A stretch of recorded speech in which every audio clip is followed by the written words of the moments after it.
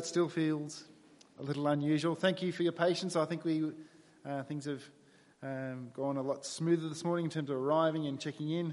So thanks for working with us on those things.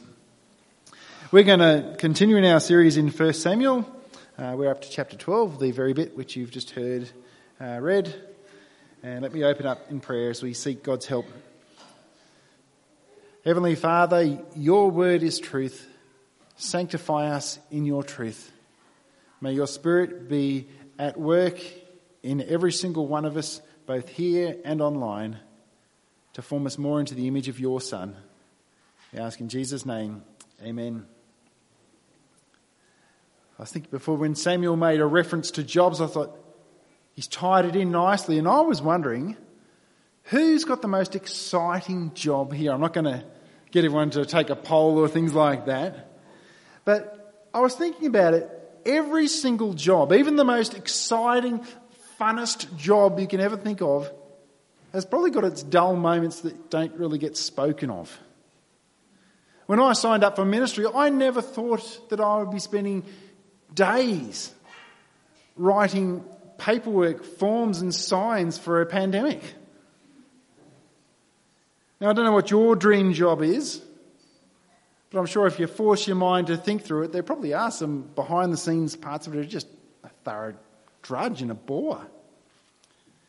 When I tried to think up what would be the funnest ever job, I thought working on Mythbusters, just blowing up stuff. Even though I'm sure there are tasks behind the scenes that I'm both incapable of doing and may not be all that fun. But what you'll notice in your job, you've got things you love doing, things you do because they're part of the role.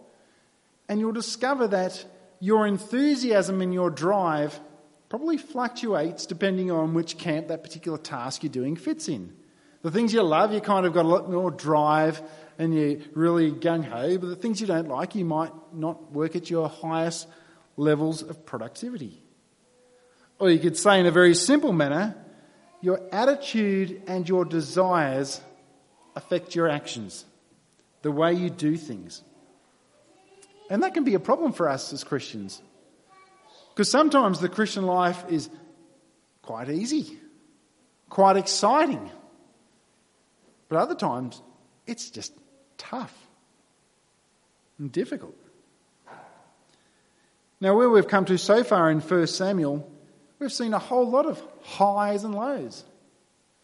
We've seen morally bankrupt priests, but then we've also seen some great godly people like Hannah and Samuel.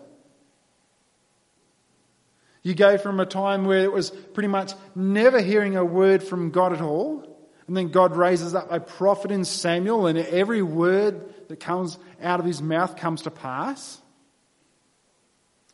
You go from a point where they were trusting in idols and objects and bringing even out the ark in that capacity to turning to God and repenting of that sin.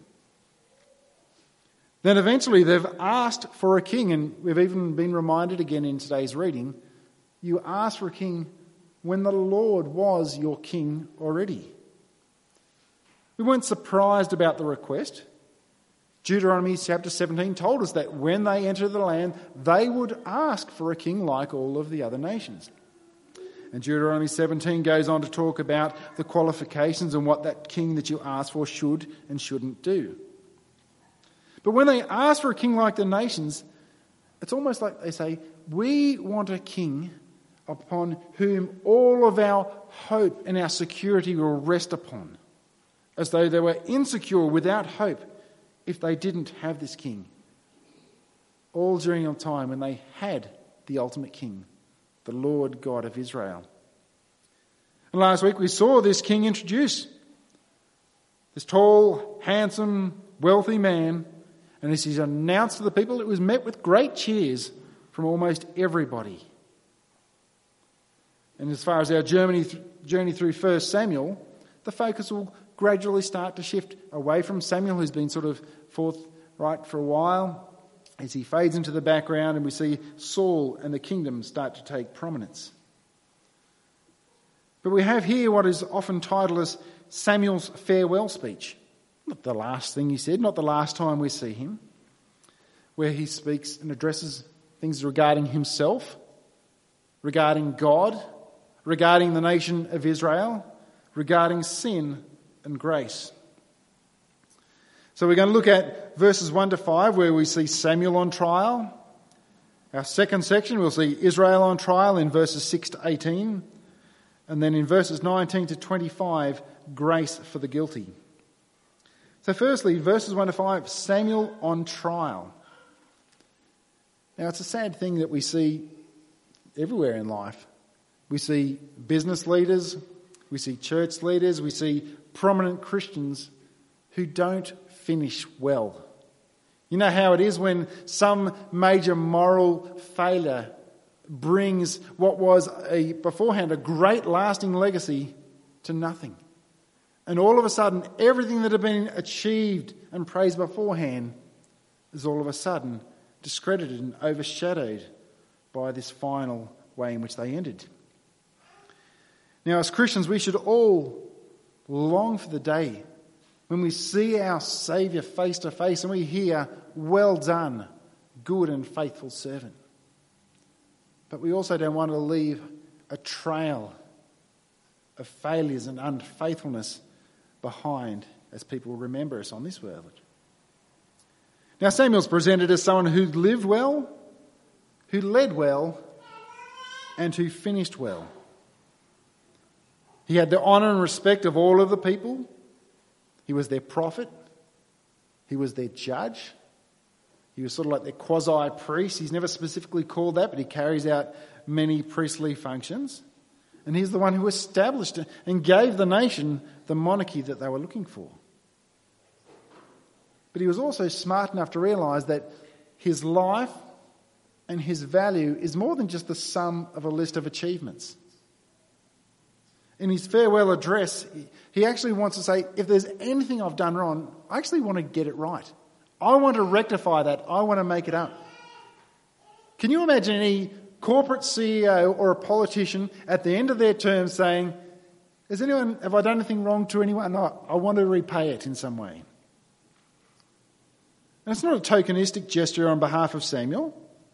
Like he calls the Lord God as his witness, who knows even the very heart of Samuel. In verse 3 he says, "Here I am. Testify against me before the Lord and before his anointed. Whose ox have I taken? Or whose donkey have I taken?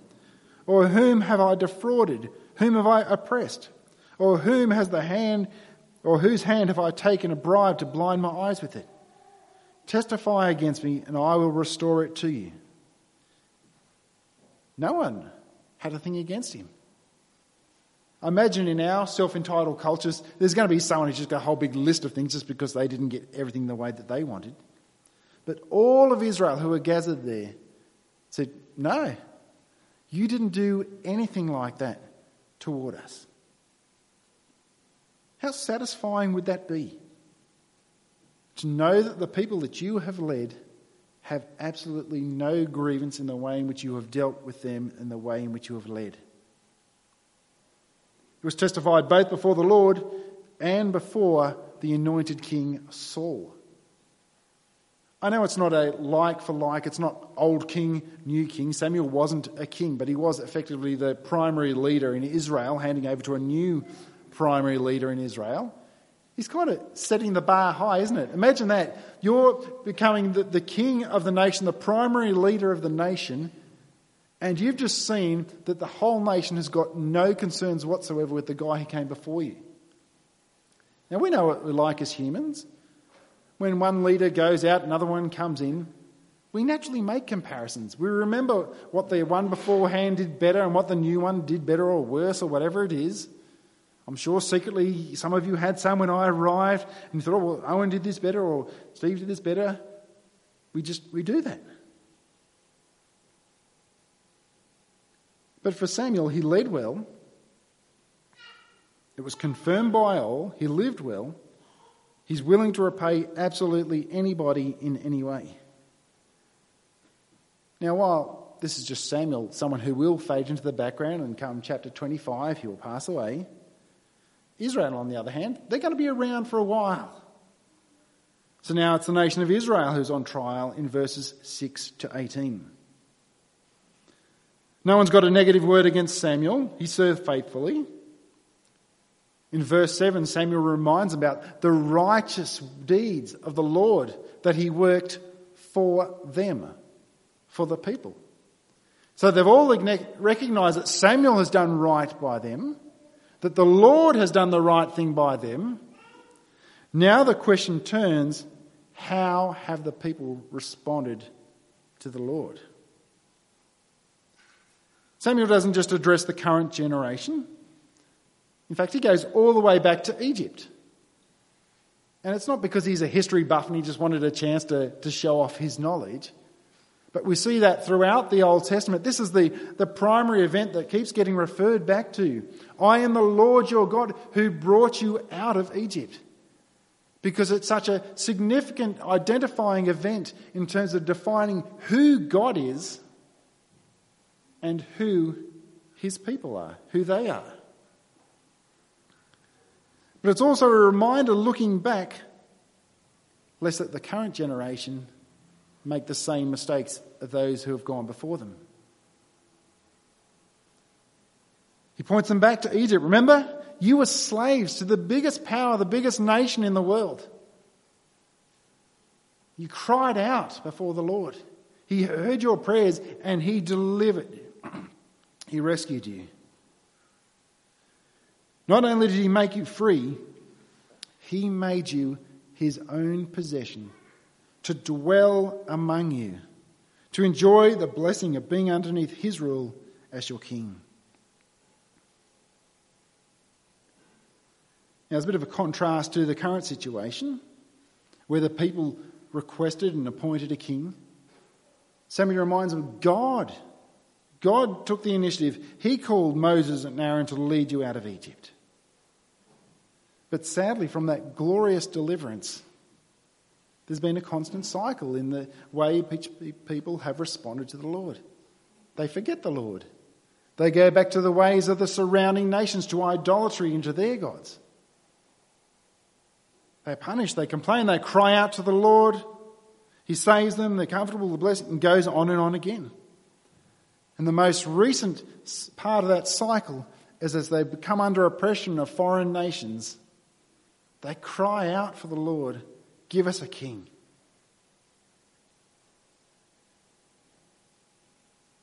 And Samuel's ordered to obey the voice of the people and give them what they wanted.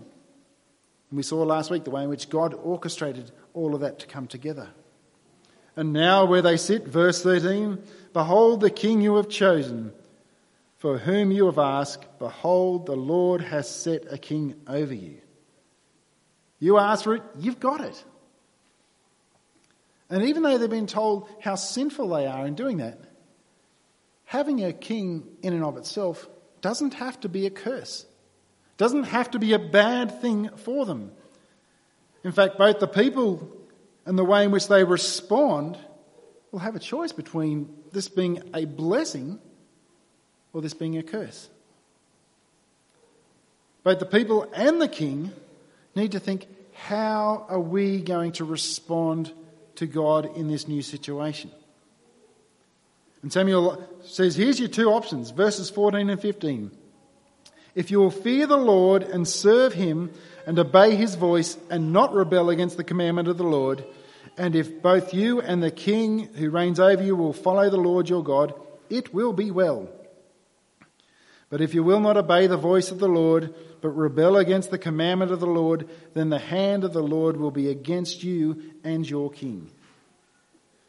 So if the people and the king serve the Lord with all of their heart, walk in humble obedience, it's going to be good. There'll be blessing. No surprise there. That's the way it's been from day dot.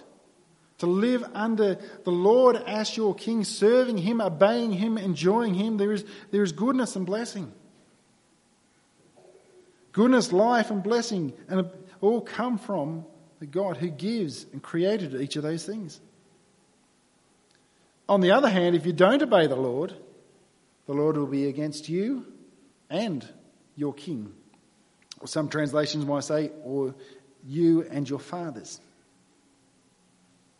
That's a significant challenge put to the people. How's it going to be? Blessing or cursing?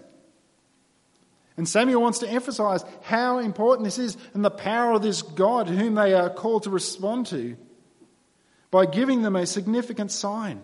He says, isn't it wheat harvest? For them, typically May to June, a time that was not known for a lot of rain. He says, I'm going to ask the Lord, and he's going to send rain and thunder as a sign of how wicked it is that you have asked for a king. And as the Lord sends rain and thunder, the people fear the Lord, but they also fear Samuel because they realise Samuel's the one who's called upon the Lord and caused all these things to happen before their eyes. But in addition to that, they're convicted of their sin. They know that God has acted rightly towards them. They know that they have acted wickedly towards God. If anything, they probably wonder how they have any hope before a righteous God. So let's look at grace for the guilty, verses 9 to 25. Having seen the close connection between Samuel and God in the bringing of the thunder and the rain, they turn to Samuel and say, you pray for us. It's like they think, you seem to have some special sort of connection with God. Say, how about you pray for us? We know we've offended him. How about you pray on our behalf? He listens to you.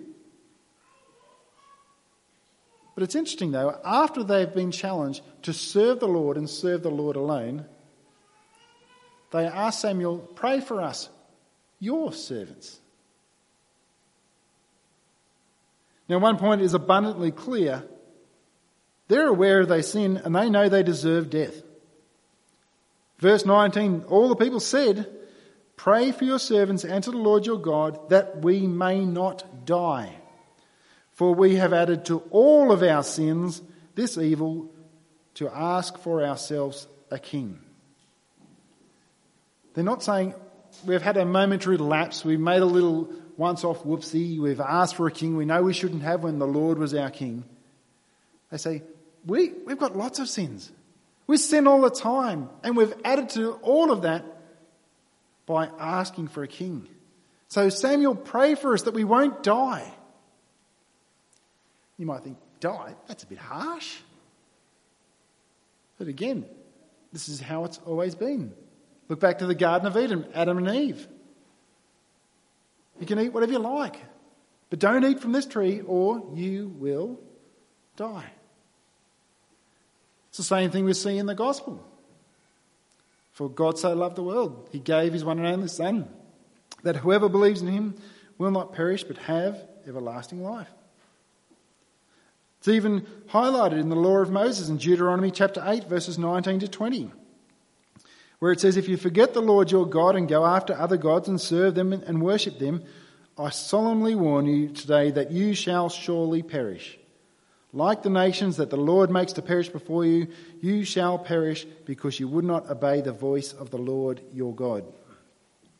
So their fear was justified. Turn from God leads to death. But we have a God who graciously saves.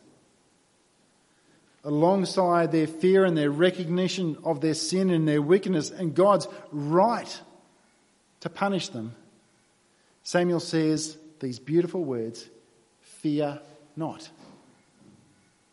You see it over 80 times in the Old Testament, that phrase, fear not. Because they recognise, man, we should fear. We've sinned against the perfect and holy God. And Samuel says, fear not. It's not because God doesn't care about sin. He's like, no worries, it's all sweet, we don't mind. We all do little whoopsies every now and then. Samuel actually agrees with the people. Yes, your sin is great. Let's not deny it. We're not denying that your sin isn't great. Your sin is great. But turn to the Lord. Turn to the God who redeems, who rescues, who saves, the one who you remember back from Egypt, who redeemed you out of slavery in Egypt. Why should they fear when their sin is great? Well, the next verse tells us, for or because this is the reason, the Lord will not forsake his people, for his great name's sake, because it has pleased the Lord to make you a people for himself. I think there's something in those words that we probably all need to hear every day. It pleased the Lord to make them his people. Who is Samuel saying it pleased the Lord to make them his people? The same people who've just said, our sin is great. Samuel has confirmed their sin is great. But the Lord, who knew everything they would ever do, it brought him pleasure to make them his people. You know what we tend to do? We recognise our sin. We start to beat ourselves up about it. We might even go down the path where we think, God mustn't love me because look at this great wickedness that I've done. Guess what? If you are his child, it pleased the Lord to call you into his family knowing everything you had ever done. Not because he pleased, all of the actions pleased you. He's not huffing and puffing around in heaven, pulling his hair out saying, I can't believe I called that one into my family. Look what he just did. Rather, he says, it pleased me that I made them my own.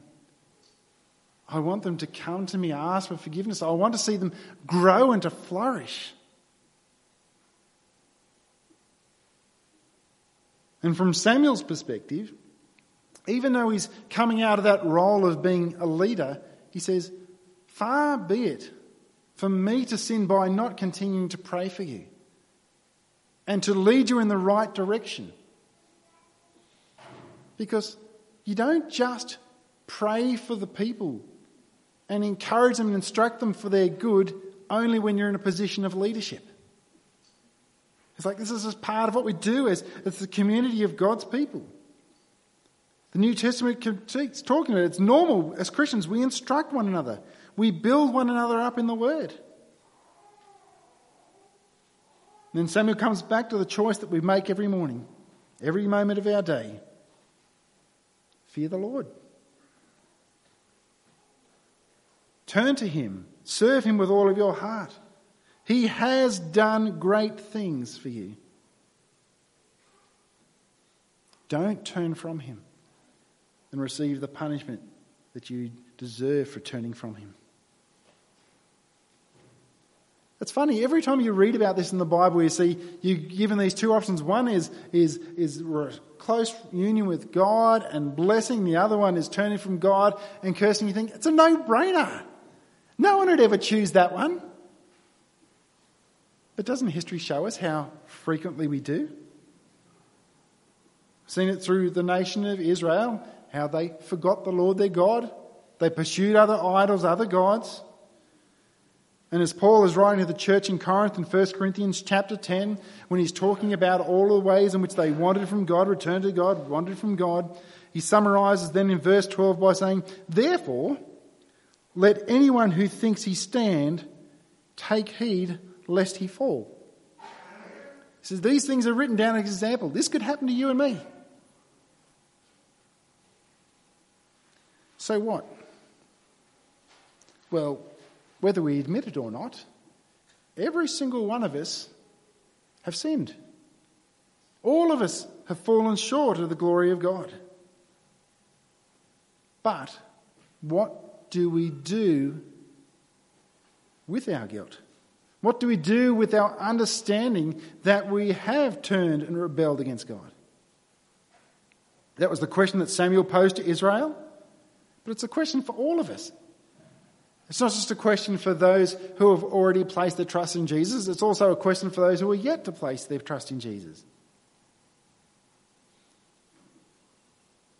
If you haven't yet turned to place your trust in Jesus, let me remind you of something Samuel has said. He has done great things. Whether we've come to a point where we recognise the extent of our sin, of rejecting and rebelling against the God who's given us all the good blessings we have around us, who created us and gives us everything, we have sinned. And just like day one, we deserve to die. But one of the greatest things that God has done, of the many great things, is his perfect Son, Jesus Christ, died that death on behalf of sinful mankind, that if we turn from our sin to trust in him, our sins can be paid for in full.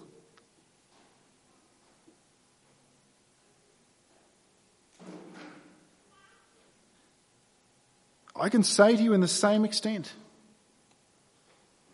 as Samuel has said, fear not. No matter what your background is, if you turn from your sin, you're trusting in the death of Jesus Christ on your behalf as being your death for your sin once and for all, none of your sin will be held against you. You will be forgiven. Now you might think, oh, but you don't know what I've done, Steve.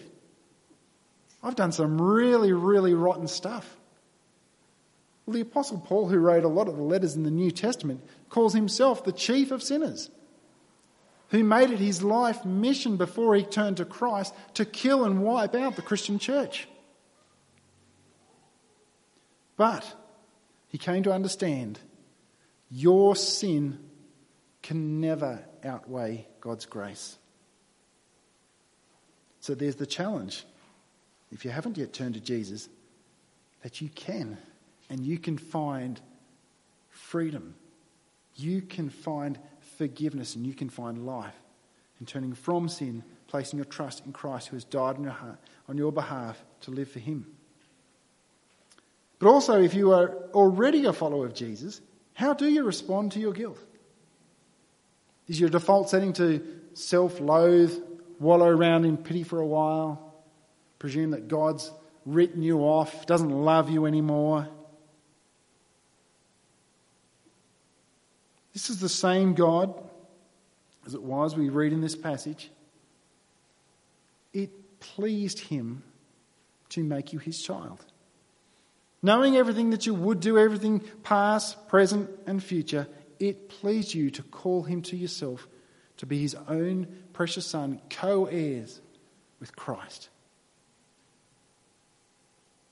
So don't believe for a moment that he doesn't love you if you are his child.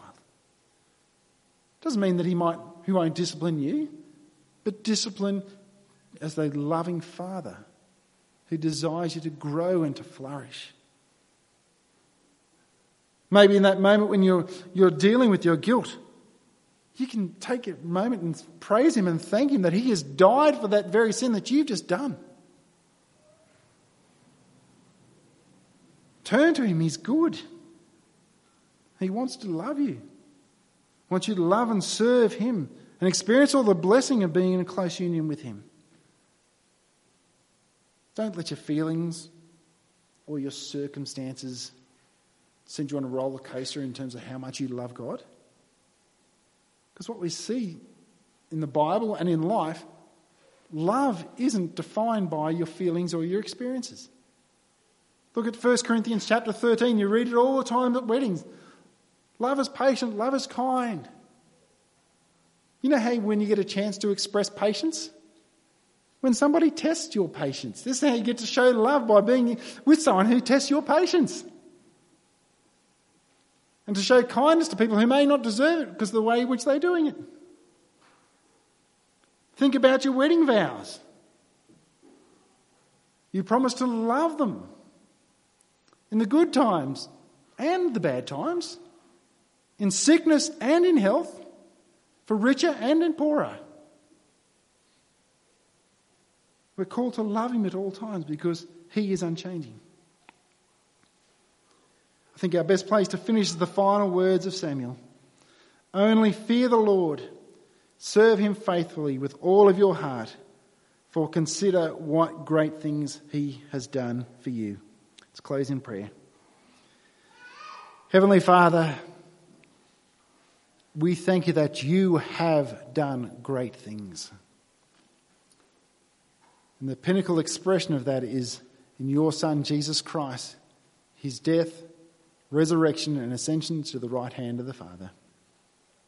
We thank you that he will be returning and he will call all those who have placed their trust in him to everlasting life.